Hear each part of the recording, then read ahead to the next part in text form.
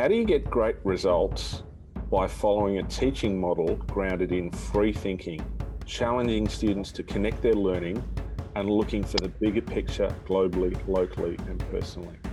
I'm really interested in Michael Pope as a teacher because he seems to have it all. So what we're going to do is we're going to spend some time getting to know Michael and learn more about him and how he derives his sense of purpose in his people, his place, and his practice. I'm really excited. I can't wait. Let's go. G'day, Michael. How are you? I'm fine, thank you. How are you today, Phil? I'm super well. You've been teaching today? Yes, I have. Been teaching this morning, and I took a little break off today because as a teacher, I'm also a parent. So this afternoon, I'm going to my daughter's Japanese school to do a parent conference. So go from teaching to going to being a parent. Well, that's a good thing. So that's a very good thing for us to do on an ongoing basis, is to remember we have that connection with our people. That's funny you should mention that, because that's what we're going to be talking about in this first part of our conversation. We're going to be looking at the notion of your people and who your people are. For the sake of our listeners, maybe you might like to just tell us a little bit about your background, because, wow, you've got a story. Well, thank you. Well, I was born in New York, and then family moved to the South. So I consider myself a Southern New Yorker because I spent many summers in New York. So I had that connection. While in the South, I went to school in Georgia, and I went to Georgia State University. And I also, I was a summer scholar, and at age 15, 14, 15, I went to school in Florida also, the FIT. So I spent time at two universities. As I said, told some of you before, education did not come. It came easy to me. I enjoyed it because I enjoyed it so much. I enjoyed learning. Learning has always been something I've always thrived on. But as I looked towards ending my high school career, I didn't have any guidance. I didn't know what I wanted to do, even though I received a scholarship at 15. I didn't know what I wanted to do. And so I had this great teacher who inspired me to consider going, continuing university and to follow the sciences, because that was my passion. I went to Georgia State University. I went to a middle school program, which is a very research-driven program, which deals a lot about what's going on in the world around us, connecting that back to us as students. So I kind of carried that outward when I graduated into my teaching. How to find ways to connect my students back to the world beyond the classroom. That was part of the pedagogy being taught at our university. And then from there, I just, grasped on to teaching science. I taught at a prep school. I taught at different schools, and I just loved the idea of being able to inspire students. I was studying medicine. I was pre-med at first. I thought I was going to be a doctor because I grew up around people I knew who were doctors. But see, I think that life had a different calling for me, had a different choice for me. So kind of pulled me toward the sciences and teaching. And I've lived my life by watching my students progress on to become those doctors or those progressive researchers that I wish I could have been. So you live your life through your students. You live your life through the success of the students that you have. And now I'm working with the Department of Defense schools overseas, and I've always had desire to live and work overseas. And I studied French as a kid, so I thought I was going to live in Canada and work in Canada and university. But I see that now I'm in Japan, so very different from that.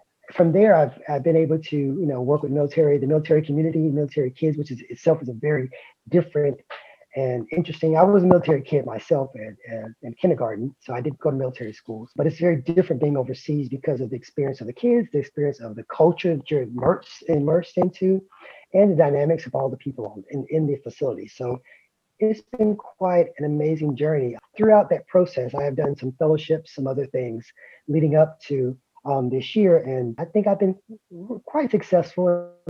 Again, the success is measured not in what I've done, but by looking at what my students have accomplished. And when they return back and contact me and say, "Hey, Mr. Pope, you were instrumental," and it's very rare that a middle school teacher hears back from a student. So that is my beacon of success. You're a very modest man, really, because given the opportunity to talk about your career, you've just talked about the kids you worked with, of course.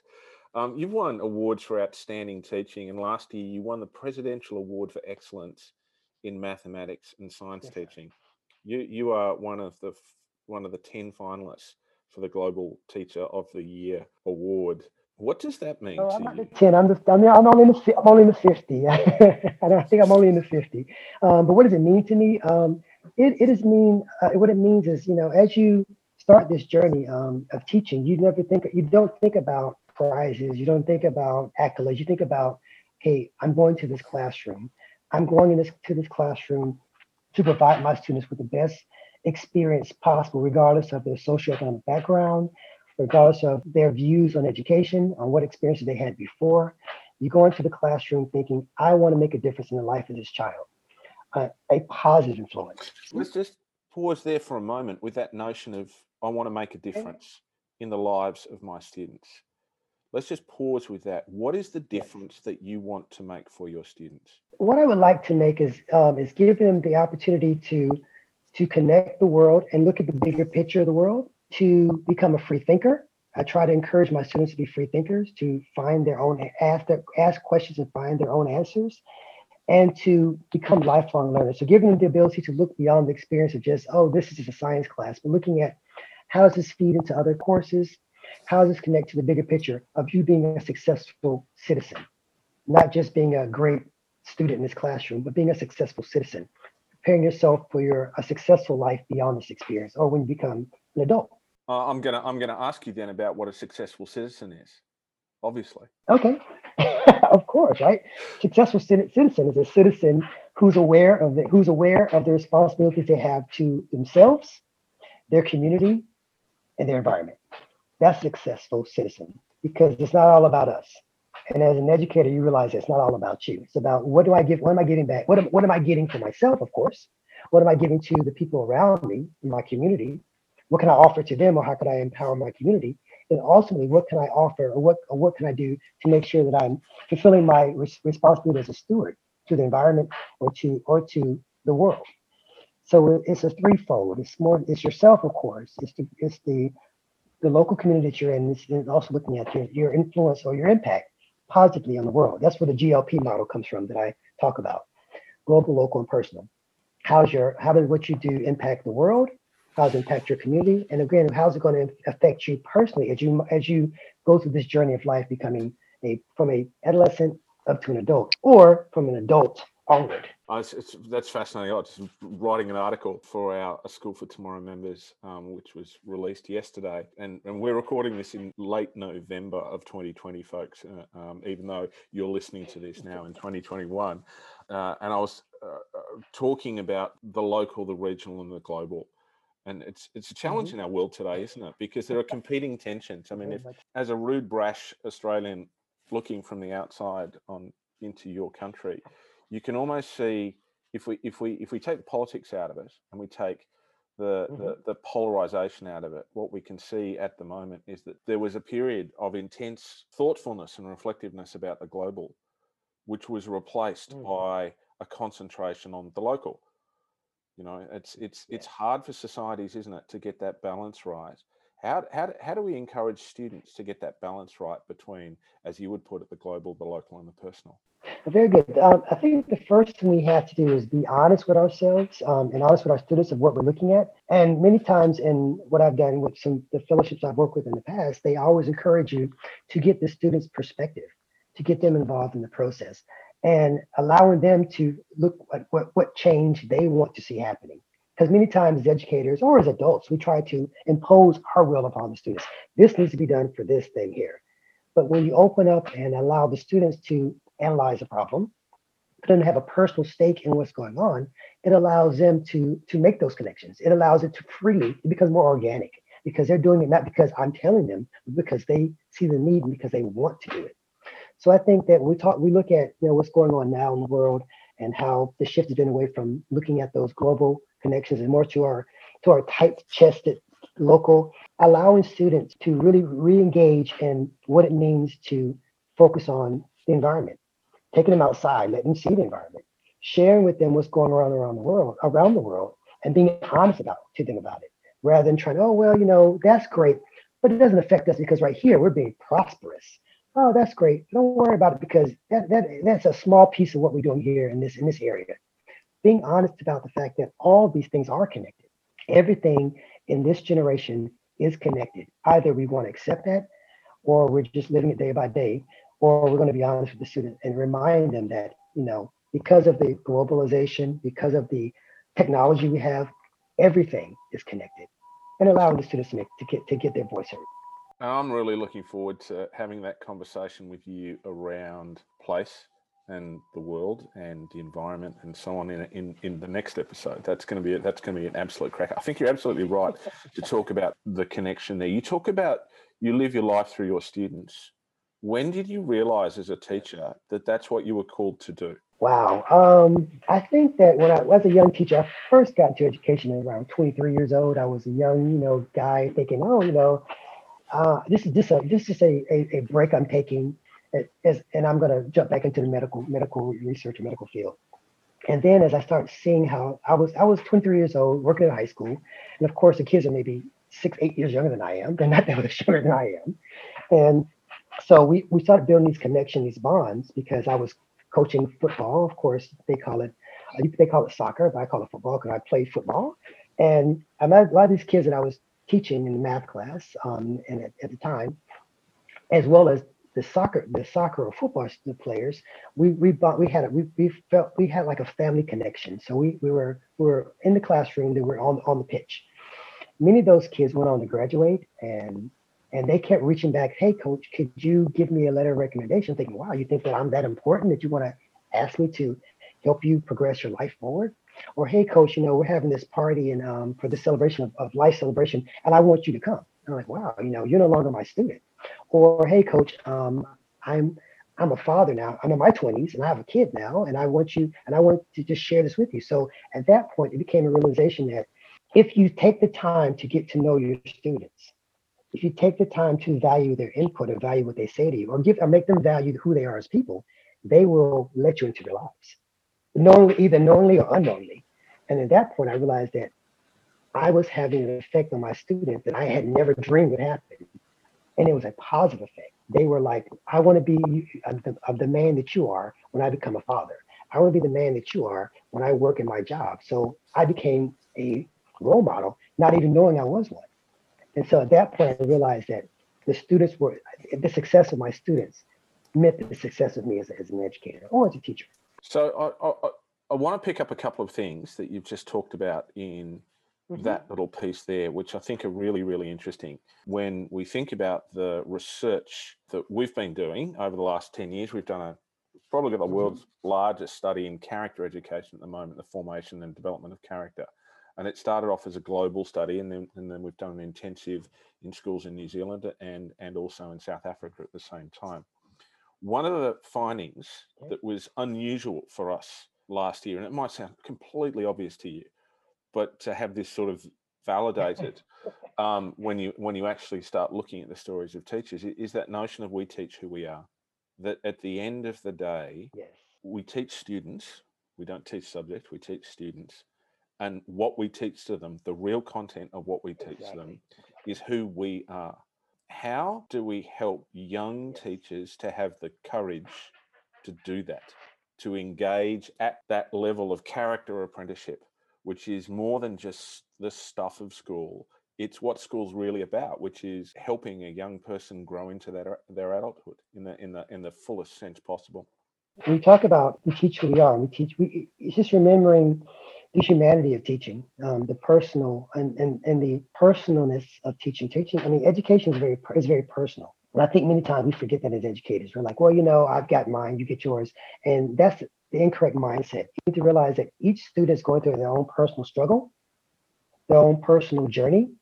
And if you can remember that as an educator, it makes it easier to look at some of the obstacles they may be overcoming. And it allows you to unleash the humanity in your teaching, to allow it to come out. Well, rather than seeking out a grade, reminding the kids that grades in education do not define you. You're defined by how much commitment you put into what you do. So as a young teacher coming in, remembering that teaching is all about humanity. It's all about how you connect with these students. You don't have to be their best friend, but they understand that you value who they are as a person. That means that speaks volumes rather than you trying to pat them on the back, give them gifts or give them overpraise them. But they see that I'm going to be honest with you. I'm going to be upfront with you about the expectations.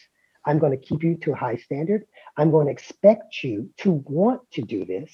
I'm going to expect you to want to learn. Then they start valuing who they are as a person, and the education becomes second nature because they are no longer trying to outshine someone else, no longer trying to be seen. It's all about the personalness, the personal journey, the humanity of it. I'm doing it to make myself a better person, to make my life better. So I think that many times educators forget that there's a human component into teaching. You have to allow yourself to be human. And just to kind of sidetrack off that a little bit, this week my students were involved in AI in education because and I was reminding them research and out of Birmingham looking at AI in education, and I was reminding them there's a human component of education which is so important. The human component it speaks volumes to kids who need that interaction, who need that reassurance, because an AI will give you just hard fact data. The human will give you interaction, heartfelt interaction, emotional contact that the AI can never give you. So the humanity of teaching is what many young teachers need to be aware of. That AI thing is a really interesting thing, isn't it? Because unless you approach Mm, an education, as you said, which is and make it human centered and deal with that whole of yeah, humanity in and around it, the temptation with something like AI is going to be that you do it because you can, and you yep. might forget to ask along the way, should we do it? Should we I do look it at, yeah, precisely? should we do it? There's a bunch of stuff happening with social media all around the world today, which worries me because you can see the prevalence of adolescent depression and anxiety and so on, which is not about social media per se, but the way in which it's constructed. And it seems to me that 20, 30 years into the social media game, only now are we starting to ask the question, should we really do it this way? You know, is it appropriate that the world's largest platform started off as a way for boys to choose which girls they wanted to sleep with at college and then flow on Exactly. from there? I mean, Exactly. so Yeah. there is a moral element to everything that we do. How do we, again, how do we encourage teachers to stand up for that moral element and to build it into what they do? Because we can get gun shy around that, can't we? Particularly when we're in Hmm. a state education system, Yeah. perhaps, or or Yeah. or we're in a religious foundation Right. system or school. We chalkies, we're not that good sometimes at dealing with that type of conflict. We don't necessarily want to stick our heads up and say, hello, Mm, I'm going to take a stand on something here right now. It's much easier yeah. to teach quadratic equations, isn't it, really, than it is to teach So, the ethical use of mathematics and the way in which it works and the way in which we need maths to make sense of our world and science. But then, should we? yeah, I think that is a very tricky question because, as you said before, when you talk about morals, you have to be very particular about how you're teaching it, because you don't know to what extent it's being reinforced at home, or what kind of environment the kids are coming from. So I think that we talk about that, you have to lead. I think the biggest thing to do is to lead by example, and then to introduce the conversation and leave it as open ended. I think if you try to pigeonhole into, oh, this is wrong, but if you give kids a chance to just discuss and live it as a conversation, you'd be surprised at how kids actually see the morality in it, without you having to tell them, oh, this is morally wrong. They'll say, well, why do people do this? Or why do we allow this to happen? Oh, and then you can kind of use it as a conversation piece, more so as a, this is what it is, this is what I say, go with this because it sounds good. And I think we should give kids more credit in that, if we give them the opportunity to discuss, and again, it deals with expectations, it deals with norms, of course, and it deals with being honest with students, and but understanding that, depending on the environment you're in, there are parameters. If you do that, then I think that you'd be surprised at how kids will understand the morality issues of it and morality of it, without you having to say, well, this is bad. They know it's bad. So I think many times we have it at our disposal, if we allow the students to engage in the conversation. Absolutely. So it's about that invitation into a structured conversation, isn't it? And within that conversation, you want them to be able to negotiate with each other and their world to find their Yes. voice and agency and Yes. to ground Yes. it in their values. I want, if I can, to shift over Yes. now to something that you mentioned earlier, which is about your football coaching, which again, I Yes. think it's something that I always did in my teaching career because I just loved it to start with. I started teaching at the age of 19, and the oldest boy Wow. in my class was 18 and a half, and I was going out with his sister.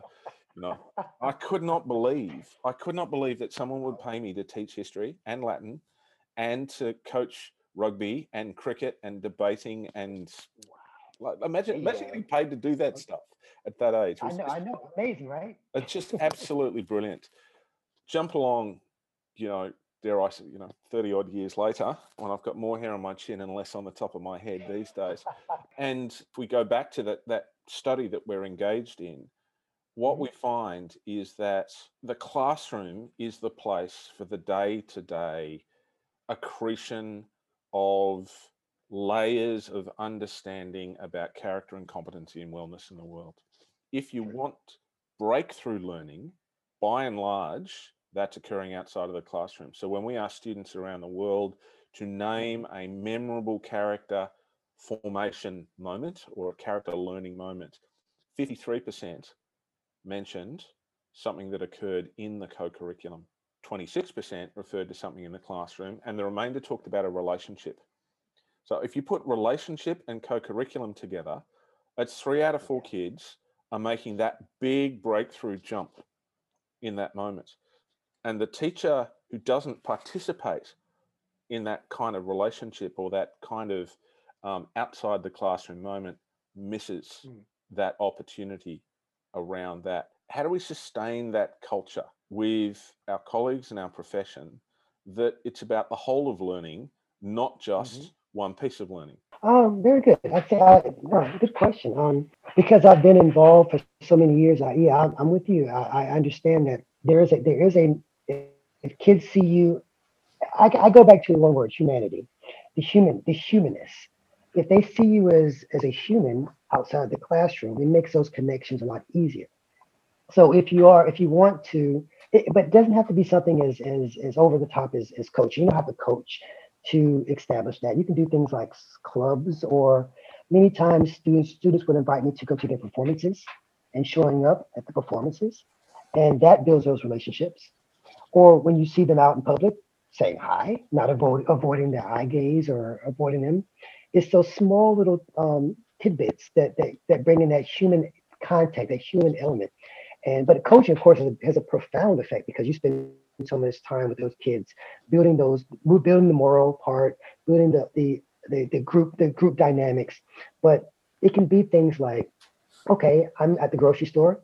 Hello, student from my class. It's good to see you, and just showing them that you are human, allowing them to see you as vulnerable, rather than I'm the authority in the classroom. And that's all I'm ever going to be to you because I'm over you. If we allow students to see us as being human, as being just like them, not being afraid, in many cases, what I do is, well, I remind myself that if I make a mistake, to acknowledge that mistake, so the kids understand that I'm no better than they are, and we are in this together. This education journey, we're in this together. So I think for many young teachers, they come in, they have to establish themselves, which is fine. I understand that, but keeping the human element of it, reminding the students that I am human like you. Hey, you have a performance this weekend. Oh, can I a recital? Oh, I would love to come check it out. Oh, can I come? And those connections, those small little shreds of connections, build those relationships, which allows students to feel like, oh, you value them as people, because you're not just do this problem or do this worksheet, turn it in. You care about me beyond this moment, and I think that's very important too. So what do we say to the teacher who says, but there's high stakes examinations and there are Yeah. standardized tests and there's pressure, pressure, pressure, pressure, pressure, and I just don't have the time. Then you have to remind them that you didn't go into teaching. You did not go into teaching for testing.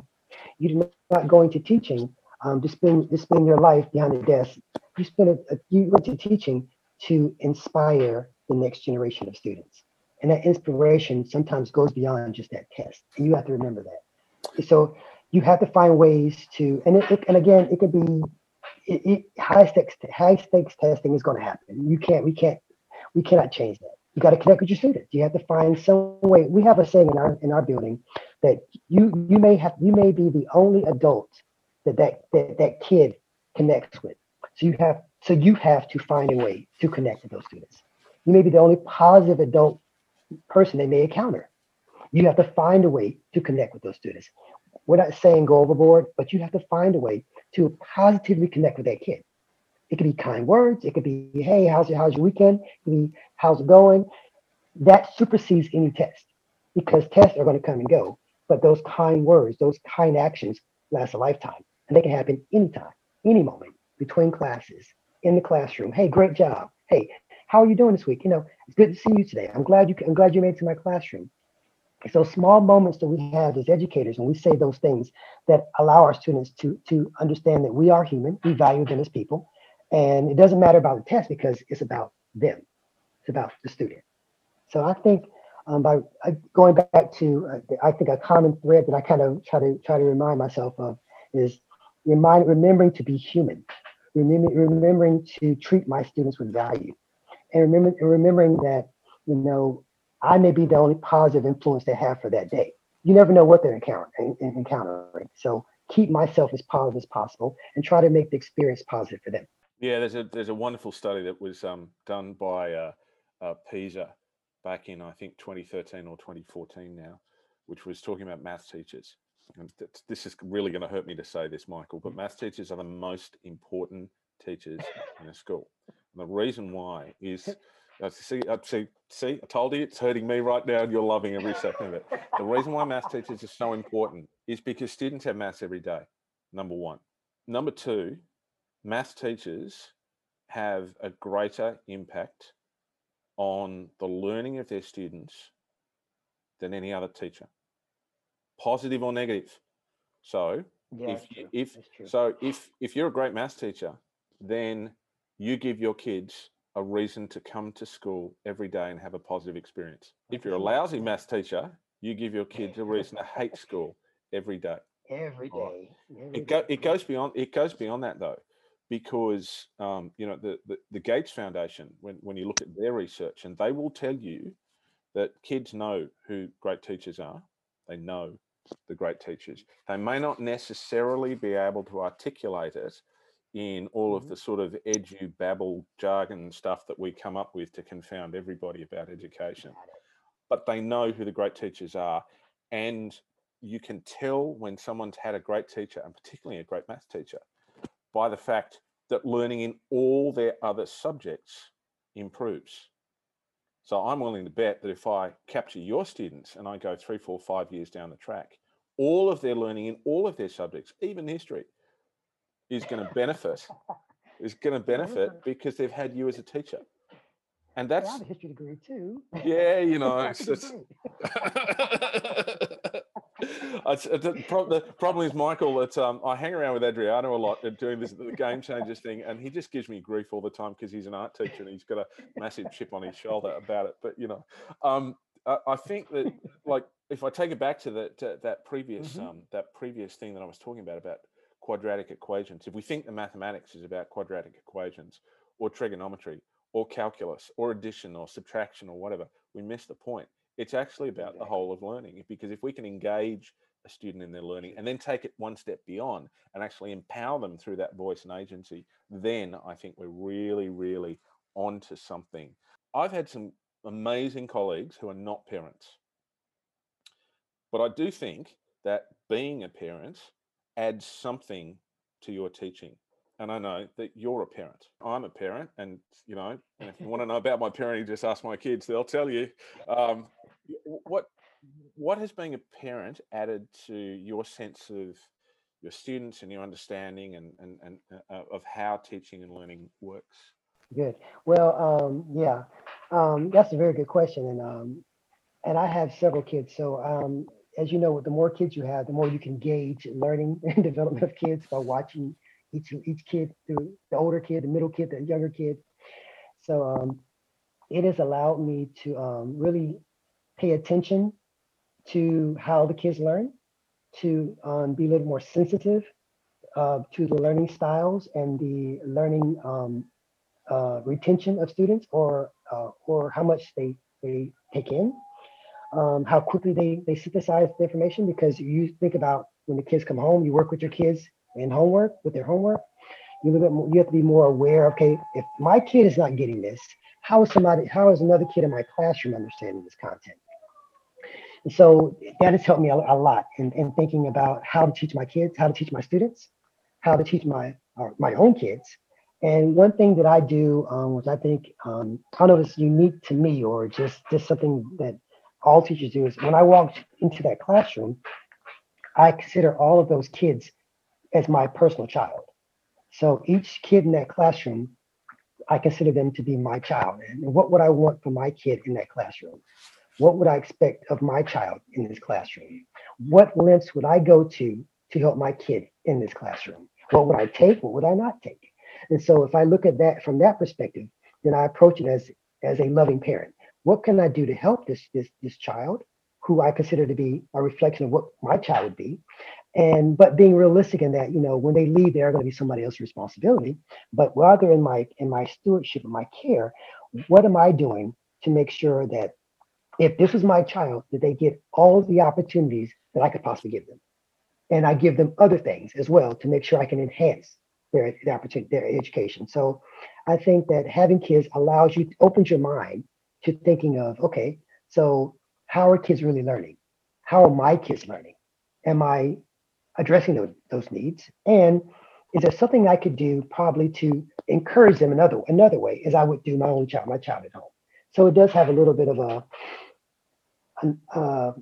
different edge to it, if you look at it, and allows you to really evaluate what you're doing.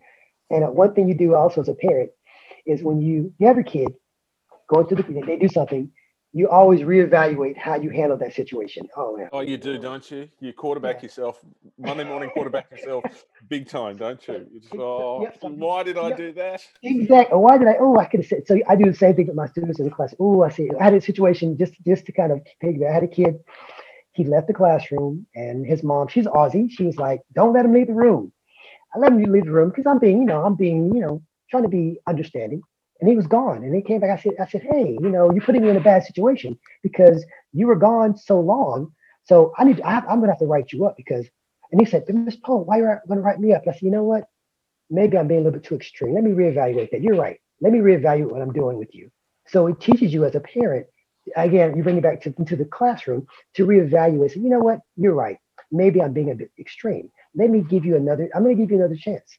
And these are the strict guidelines we're going to follow. So as a parent, it allows you to step back in your classroom to look at the whole picture, quarterback yourself, and decide, am I making the best decision? Am I making the best decision for that kid at this time? Or am I just making a decision because I'm just trying to make a decision? Because you can think about the past relationships and the future relationship you're going to have with this kid, as in with the parent. How's my kid reacted in the past? What can I expect in the future? So I think that makes it easier when you in the classroom. Like it's not necessary, of course, but it just makes it easier to manage that teaching situation. Yeah, and of course, as I said earlier, for our colleagues who don't have children, I mean, everyone's got family, so it's whether it's they're your children or they're yours by extension, it's the same sort of thing. Exactly. Michael, I think where we've ended up in this first part of our conversation together, what I think are the two most important elements of teacher agency, and that is number one, reflection, because Yes. a teacher who doesn't reflect is a teacher who doesn't grow, and if you don't allow yourself time to Yes. reflect, it won't happen.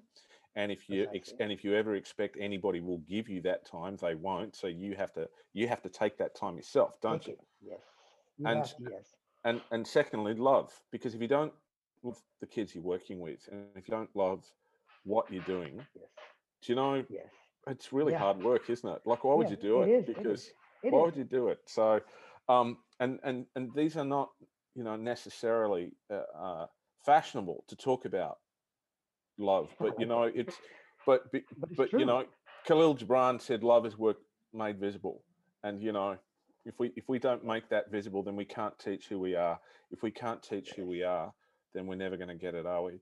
I wonder, sir, whether we might pick this up in the second conversation that we're going to have, which is all going to be about place and the role of place in that we do. Would you mind joining me for that soon? Of course. Thank you very much, Michael. Thank you. The Game Changers podcast is produced by Oliver Cummins for Orbital Productions. It's powered by schoolfortomorrow.com and circle.education. It's available on Apple Podcasts, on SoundCloud, on Spotify and on Google. If you like what you hear, tell your friends, subscribe, like, you know what to do.